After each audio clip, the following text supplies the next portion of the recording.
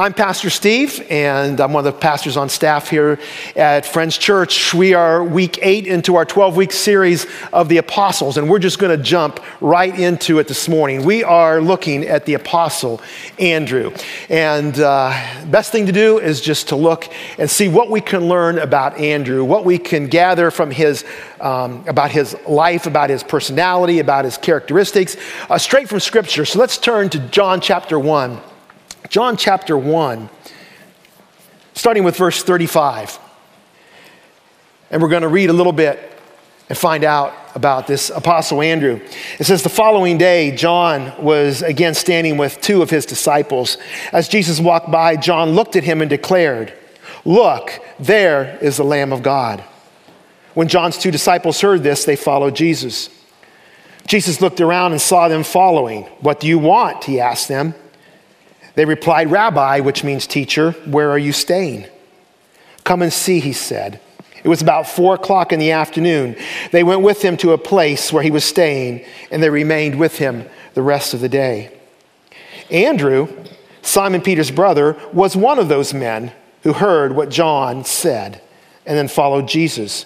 Andrew went to find his brother Simon and told him, "We have found the Messiah," which means Christ. Then Andrew brought Simon to meet Jesus. Just in this one passage of Scripture, I think we can see several things about Andrew's character, about the person of Andrew that tips us off just a little bit as to who he is. The first thing we see is that he was a disciple of John.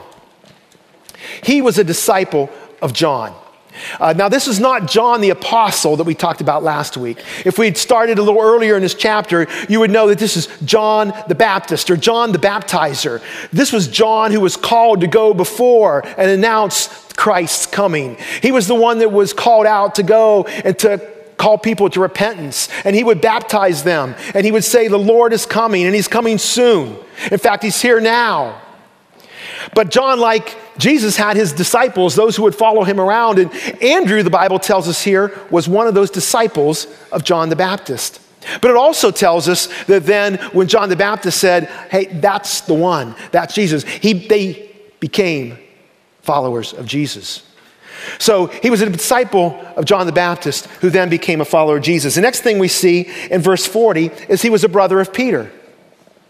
So here is Andrew, who we don't know much about. In fact, the Bible only tells us about him in 6, 7, 8, 9 occasions. In half of those occasions, it's just listing the list of disciples. That's all we know. And just a few instances where we read about Andrew. But we have a whole Bible that's got Peter all over it. 9 books of the Bible mention Peter's name. He's maybe the lead apostle in going out and sharing the gospel and through Acts up to the time of Paul. And here's Andrew, his brother, who we know very little about. But we know he is the brother of Simon Peter. Being the brother of Simon Peter, we would know one other thing. And this is confirmed in the next scripture we're going to look at in a little bit. But he was a fisherman. He was part of the fishing business with his brother. So he would be in the boat there side by side, casting the net and hauling in the fish. In fact, he had been right there every time they were talking about this coming Messiah. They'd been sitting there and they'd been talking together. And they were these tough men. We talked about that. In fact, the name Andrew itself means manly. So he was this tough guy.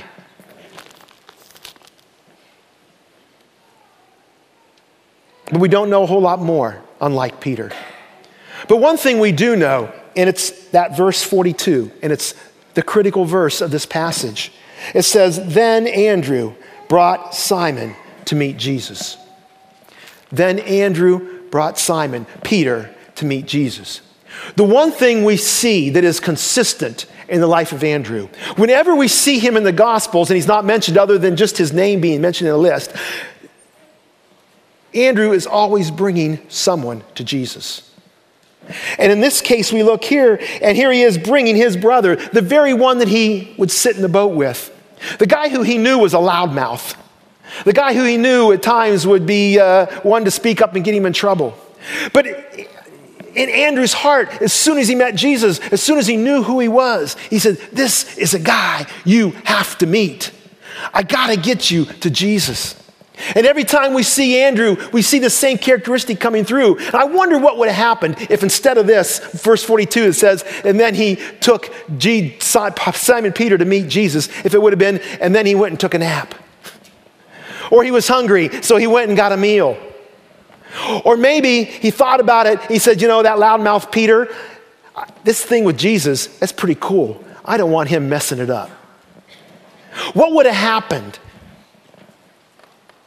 What would have happened if Andrew would have kept it to himself? Where would we be today? Where would the church be today? How would the New Testament be different if one man hadn't gone to his brother and said, I've found something, and you need to meet him. You need to meet him. Andrew is consistently and constantly bringing people to Christ, but not in the same way that Peter would. You know, if Peter was here today, and he was, let's say instead of a preacher, he was a businessman, and let's say he worked with me in my 30-year career as an accountant, we would have a term for someone like Peter. We would call him a rainmaker. A rainmaker. You know what a rainmaker is? I know that's a bad word, the kind of weather we've had here the last few weeks. So we don't need no rainmakers, right? Well, if you're in business, you love rainmakers because rainmakers bring in all this business. Rainmakers just have a way of going out and saying, you need me as your accountant, and they just sign up and they come, and money seems to fall from heaven. In fact, Wikipedia, I love this description, says this: a rainmaker is a person who brings in new business and wins new accounts almost by magic. Peter was a rainmaker. In fact, you don't believe it, let's look at Acts chapter 2. Now, I've taken a verse at the beginning and a verse at the end and kind of combined them here, but a summary of Acts chapter 2 says this: then Peter stood up with the 11, raised his voice and addressed the crowd, and about 3,000 were added to their number that day. That's a rainmaker. If you can preach and 3,000 come to the Lord, I call that, in the spiritual world, a rainmaker. But one thing I learned, one thing out of 30 years of business has told me, rainmakers are few and far between. There's not a lot of rainmakers. The regional accounting firm that I was with for 20 years, we had about between 200 and 300 employees. I was there for 20 years and 250 employees. I can count on my hand. In fact, really, as I think about it, there were only 2 people that I would consider rainmakers. People that we said, we don't care if you ever do a minute's worth of work. Just go out and bring in business. You're so good at it. Go out and be a rainmaker. Bring in the business, because when you bring in the business, you're bringing in the money and everybody's happy. You're a rainmaker. I think the same is true in church history. I think the same is true as we look around. There are very few people gifted as spiritual rainmakers. There are very few people that go out and preach and 3,000 are saved in one day. There are very few John Wesleys. There are very few Jonathan Edwards, Dwight L. Moody's, Charles Spurgeons. There are very few of those people around. There are very few Billy Sundays and Billy Grahams. In fact, I'm guessing, I don't know many of you personally, but I'm guessing if I knew you, and as I look around here, there probably is not many Billy Grahams sitting in here. Because if you were a Billy Graham, you'd probably be out this morning in some big stadium preaching and thousands be coming to the Lord. And so we look at this and say, okay, if I'm not a rainmaker, what am I? Am I called? But I think we're all called. I know we're all called. In fact, look at this scripture in Matthew chapter 4. This is a little later. Jesus comes back. He's gone to the wilderness. He's been tempted. And now he comes back. And it says one day, chapter 4 of Matthew, verse 18. One day as Jesus was walking along the shore of the Sea of Galilee, he saw 2 brothers, Simon, also called Peter, and Andrew, throwing a net into the water, for they fished for a living. Jesus called out to them, "Come, follow me, and I will show you how to fish for people." And they left their nets at once and followed him. What I want you to see here is the call to be fishermen was for both Peter and Andrew. The call of Jesus to be a fisherman, to go out and bring people to him, was the same call. It was the same call for the rainmaker and the non-rainmaker. It's the same call. We all have the call. So, if Andrew is not a rainmaker, what is he? What is he? Well, Peter was a rainmaker. I have a word for Andrew. He comes with a different style. And I call him a plotter. A plotter. Now we look at that and we say, plotter sometimes does not have a great connotation to it. A plotter seems someone slow and not with it. But there was another partner in our firm. His name was Dan. Dan was admitted non-rainmaker. He says, I am not a rainmaker. He didn't have that personality.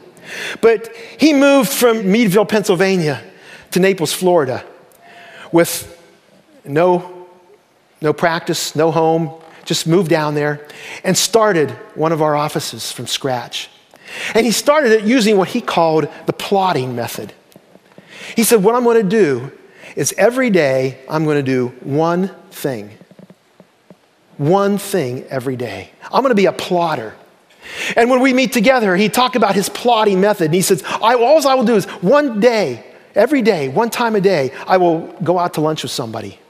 If I'm not going out to lunch with somebody, I'll make one phone call. We call these PD activities, professional development. I'm going to call a prospective client. I'm going to call a resource.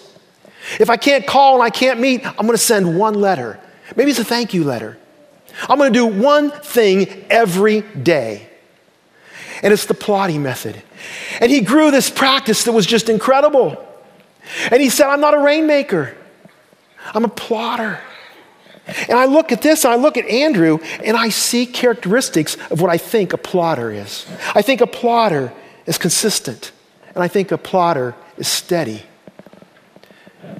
For instance, John chapter 6, we see Andrew again. Starting in verse 3, then Jesus climbed a hill and sat down with his disciples around him. It was nearly time for the Jewish Passover celebration. Jesus soon saw a huge crowd of people coming to look for him. Turning to Philip, he asked, where can we buy bread to feed all these people? He was testing Philip, for he already knew what he was going to do. Philip replied, even if we worked for months, we wouldn't have enough money to feed them. Then Andrew, Simon Peter's brother,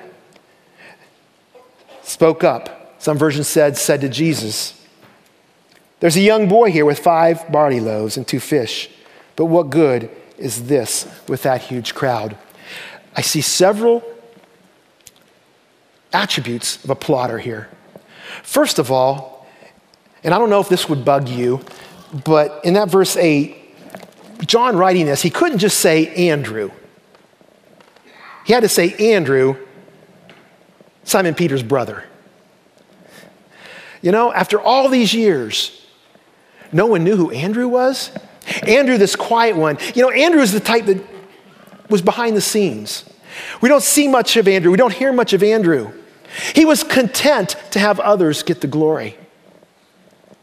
He was content to let Peter be the showboat, the upfront guy, and say, I will just be steady. He said, I don't need the glory. I'm content. I don't need the fame. I can go on as unknown. We don't see jealousy when others get glory here. I also see that he saw the smallest attribute in somebody. He was observant. I think sometimes the rainmakers, when trying to see the big picture and looking, I wonder what Peter was thinking right now. I'm thinking Peter's even saying, we got no shot here. This is totally no chance anything happening here. Or maybe he's devising some kind of plan. We're going to do this, we're going to do this, we're going to do this. Where Andrew says, I see somebody that has something that they can give to Jesus. And we see Andrew bringing this boy to Jesus. He's consistent. He's humble. He doesn't overlook the small or the insignificant. He's observant. And I see those qualities in a plotter. Somebody who says, I don't need the glory in the church. I don't need to be the upfront person, but I will continue to look, and I'll continue to serve and be obedient. I'll continue to be humble, and I'll continue to look and bring these small things to the Lord. I see somebody that has a need, I bring it to the Lord. I see somebody that has some resources. I say, hey, what could Jesus do with that? Introduce them to the Lord. That's a plotter. Behind the scenes, not seeking glory. How about this? John chapter 12, the next time we see Andrew. It says some Greeks who had come to Jerusalem for the Passover celebration paid a visit to Philip, who was from Bethsaida in Galilee. They said, Sir, we want to meet Jesus. Philip told Andrew about it, and they went together to ask Jesus. What do you see here? Well, first of all, we see some Greeks who have come in here at Passover time, and this is right before Christ was to go through the crucifixion. But at this point, he was still a popular figure, and people were surrounding him. In fact, they'd heard things like he had raised Lazarus from the dead, and he'd healed diseases, and people were just coming in mass. And these Greeks, undoubtedly, who had come for the Passover, had heard this. And they said, we got to meet this guy. We got to meet him. We got to talk to him. Can you get us in? And so they went to the other guy with a Greek-sounding name, Philip. And he said, hey, can you get us in? And for some reason, Philip said, well, Andrew can. And again, we see Andrew bringing someone to Jesus. What we see here is a consistency. We see a pattern. I think we also see persistence, because Jesus would have been surrounded by people. He'd have been surrounded by crowds, but it was Andrew who would be persistent enough to get these people to Jesus and saying, I will show you the way. I will take you to Jesus. In fact, Andrew here is considered and attributed to be the first foreign missionary, because this is the first time in Scripture where we see a foreigner being brought to Jesus by one of his disciples. So this consistent, quiet, doesn't need the glory individual reaches out. And this plotter is the first foreign missionary. The plotter is the first foreign missionary. He's the first one to reach out beyond the stereotypes that they have. And I think that reminds us that the command to go is not just for rainmakers. The command to go is rainmakers and it's plotters. In fact, in Matthew chapter 28, Jesus says this. Jesus came and told his disciples, I have been given all authority in heaven and earth. Go and make disciples of all nations. Notice it was all disciples. It wasn't just the rainmakers. It wasn't just Peter, but this was all disciples. All individuals are called to go. We are called to be plotters. And I think I can say this. I know any pastor would love to have a church full of plotters. We don't need rainmakers. Oh, we need rainmakers, but they're few and far between. We need plotters. We're all called to be plotters, one at a time, winning one at a time, doing one good deed a day, reaching out to that individual and introducing them to Jesus. The call of Jesus is to go, and it's not just for rainmakers. You know, it might have started with Andrew, but God has been using plotters to change the world forever. Let me tell you one story of a plotter that changed the world. Her name was Esther Butler. Esther Butler was a plotter. Esther Butler is from my hometown, Damascus, Ohio. In 1885, this school teacher, this one woman, single woman, school teacher, wrote a letter to the mission board of Ohio Yearly Meeting of Friends. She said, here I am, a school teacher. I don't have much to offer, but you know, if there is someone that needs me to go to China to do medical work, to work with those that are hurting, those that are ill, I'd love to do it. I'm willing to do it. That was in the summer of 1885. That very same day that her letter arrived, at that secretary's office of the mission board, there was another letter. And it came from Mrs. Robert Beebe. Mrs. Robert Beebe was writing on behalf of her husband. And she said this, my husband is a medical missionary in Nanking, China. And he wanted to know if there's any Quaker girls who would like to come and minister to the ill. The very same day, Esther Butler, a single young Quaker girl, said, I want to go serve. And the very same day, a letter arrives. Well, our missions board at that time and our leadership was smart enough and intelligent enough and in tune with the Spirit enough to say, this is more than just a coincidence. And then, so they said, let's send her. So they sent her to Chicago for a year for training. And then in 1887, she boarded a ship, 35 days later, arriving in Shanghai, China. She got there and she took then the trip on into Nanking, which is now Nanjing. And listen to this. Over the next 12 years, from 1887 to 1899, her and the next 6 single women who followed with her went to minister there. And her goal was not to just work in that Methodist hospital, but 2 years later, in the middle of Nanking, she bought 2 acres of land. Just after that, the first 2 ladies that were there, her and the next one to arrive, built a building called the Quakerage. It housed the mission home, and it housed the administrative offices. Just a few years later, with a few more women there, she built the training school. A few years later, after a couple of those women that came were doctors, she built the first missionary hospital for Friends. Just a few years later, they went from Nanking, 25 miles north, to Luo, and started the second missionary work. And get this, that was before the first man from Eastern Region or Ohio Friends showed up. That was woman power. Plotters, led by one woman, Esther Butler, who said, I will change my world. One at a time. She went there. Well, maybe you know the story. We sent missionaries over the years, 60 years, 40 missionaries went, 32 of them were single women.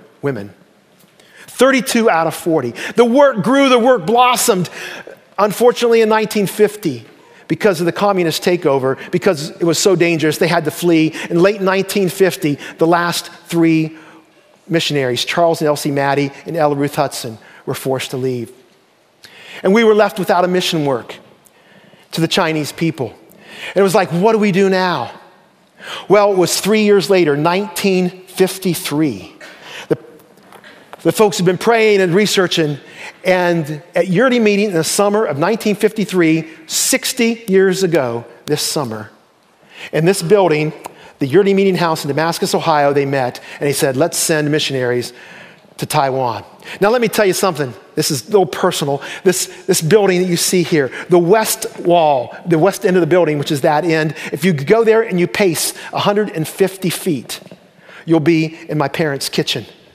I grew up 150 feet from this. That yard here to the north is where we played football all the time. Every night we play football there. If we want football, we play baseball. Except there's a roads and there was a house, and that was pretty bad news sometimes. If we would have had soccer back in the 60s and 70s, we would have played soccer, but I don't think any of us ever heard of soccer in the 60s and 70s. So I grew up here, and that decision was made in Damascus to send missionaries to Taiwan. And so in 1953, the last 3 missionaries in China, Charles and Elsie Maddie and Ella Ruth Hudson, boarded a ship, and they headed to Jiahui, Taiwan, which is just about where the T is in that picture there. And that work right away took off, and it just blossomed. And a year later, they sent Howard and Mary Evelyn Moore. And you know, maybe you know the story, the Valls and the Branninghams and all those that have gone on and been part of that work there. And the work grew and it multiplied and it just went crazy. And in fact, in 1977, it was deemed no longer to be a mission field. They were on their own, self-supporting. They were a yearly meeting. And this morning, 60 years later, we have with us the fruit of that mission. We have with us the fruit of the dream of one plotter, Esther Butler. And they just walked in because they've been with our young people. Folks, why don't you come on down? Why don't you give a warm welcome to our team from Taiwan.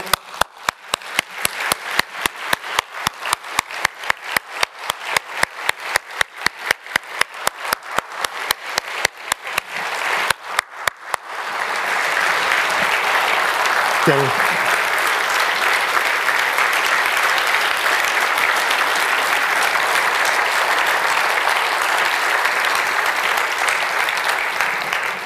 This is the fruit of a plotter. 60 years ago we celebrate, and once we've been independent, we haven't had a need for a lot of missionaries, but Denny and Michelle Craker have been working with us for 28 years now and been part of this work here, and Michelle, would you stand up, in case I didn't catch you walking in, but this is Michelle and Denny. And Denny, I just wondered, would you just give us a little bit about yourselves and your work there in Taiwan? It's great to be able to be back with you. I've been here once or twice over the years. I grew up in Northwest Pennsylvania. My wife's from South Jersey. We met in Kentucky at Asbury, now University. And 28 years ago, after getting married, we went to Taiwan.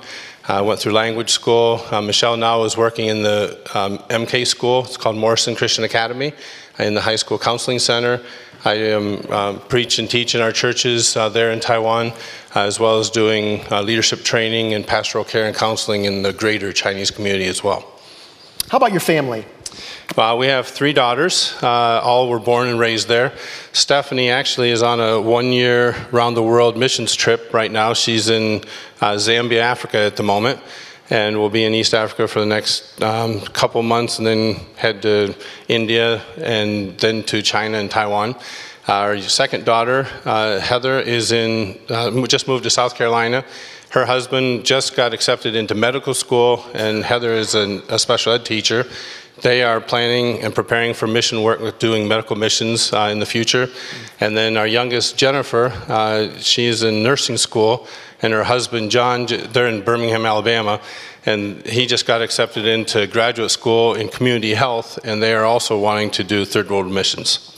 Great. I was thinking the same thing.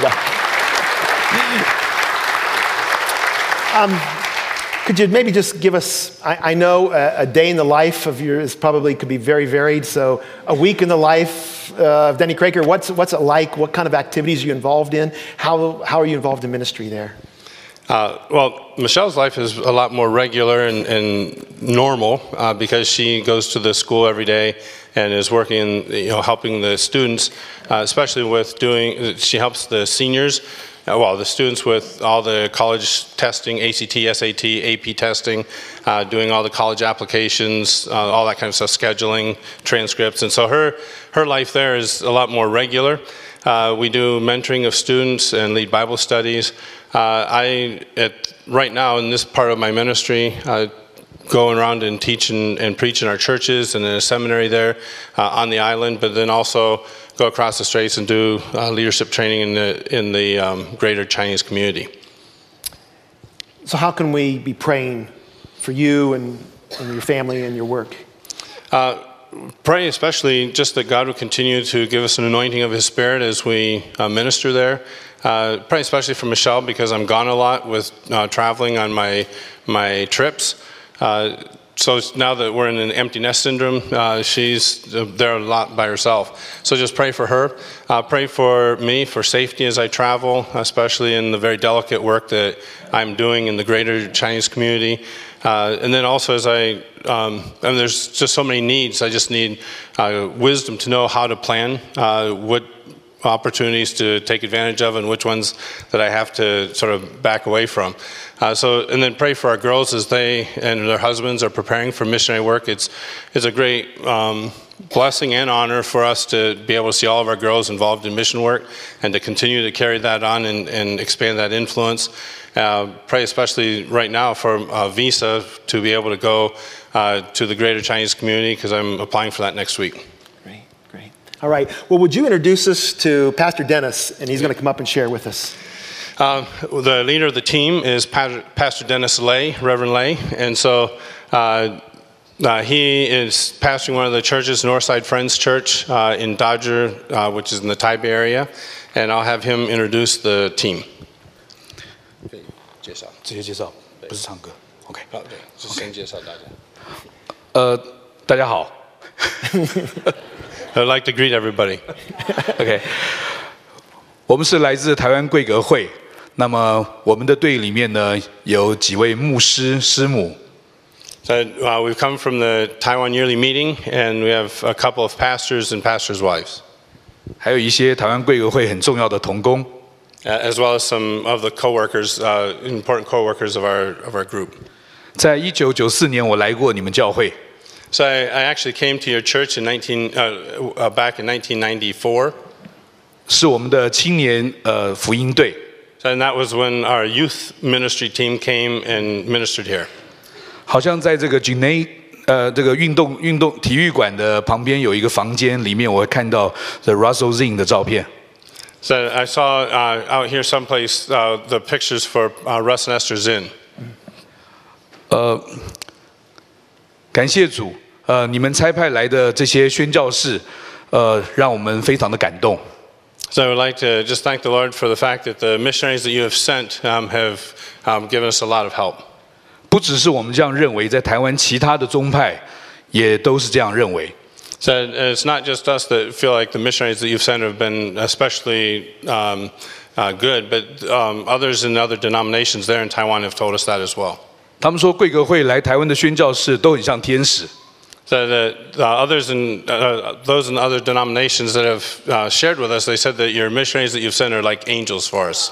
这是你们祷告的果效。 So it's a result of your prayers. 谢谢你们。 Thank you.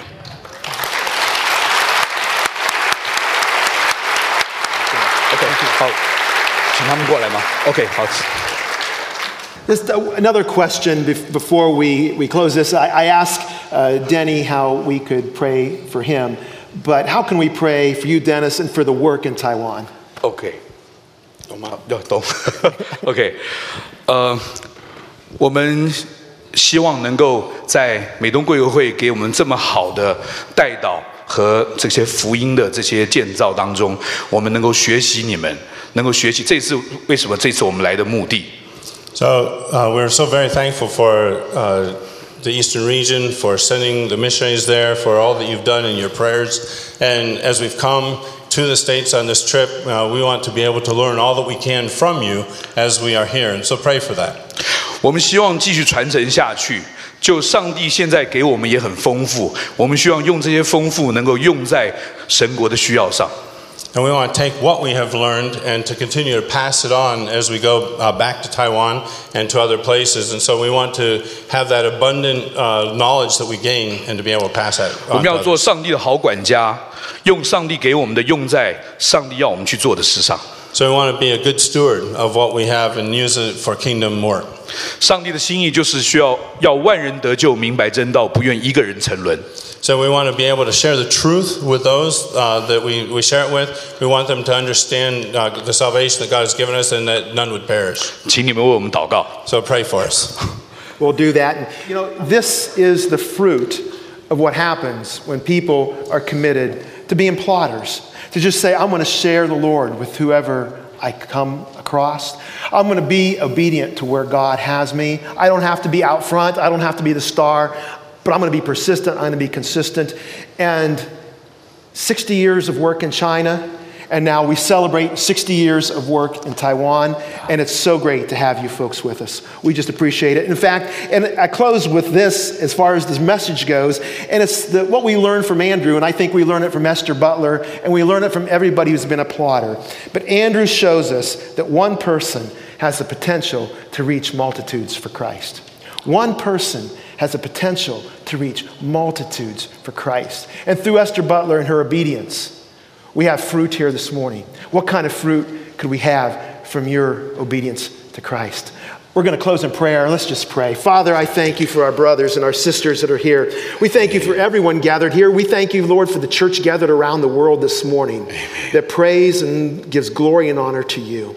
And Lord, as Denny has asked for prayers for his work and for, Lord, strength and protection and for wisdom and Lord, for his family and for, Lord, being with Michelle and during these lonely times, we just lift them up to you. We pray that you would just wrap your arms around them, Lord, and they would know that you are just carrying them through these times. Lord, that they would continue to see your hand work mighty ways there at the academy, there, Lord, all through the island of Taiwan, and Lord, into China, and Lord, wherever he steps his foot and they step their feet, Lord, may you just bless it. And Lord, as Pastor Dennis has asked us to pray this morning, and Lord, we think of these 60 years of work, and Lord, we know that, Lord, they're here to learn from us, but we know that we can learn much from them too. Lord, they have been such an example to us, and Lord, of people who have stood up and Lord, have carried the weight of this mission now, and Lord, they are on their own, and they're sharing the gospel of Jesus, not just in Taiwan, but Lord, all through Asia, they're taking the gospel. We pray for them, Lord. We pray that you would protect them on this trip. We pray that Lord, that you would open their hearts and minds, and as they see things, Lord, that they would learn, but Lord, that they would also be your light here in America, that we would see them. And Lord, we thank you. We pray that as they go back home, that you would help them to be these ministers, that you would open the island of Taiwan even more to the ministry, to their ministry, to the gospel of Jesus Christ. And Father, we just are thankful, and we give you glory for what you've done over these 60 years and what you're going to do over the next 60, Lord, how many years it is until you return. We're going to serve you. We're going to serve you together, and we're going to continue to bring honor and glory to the name of Jesus. And we give you the praise. Amen. Amen. Thank you. Thank you for your sermon. Thank you. Okay.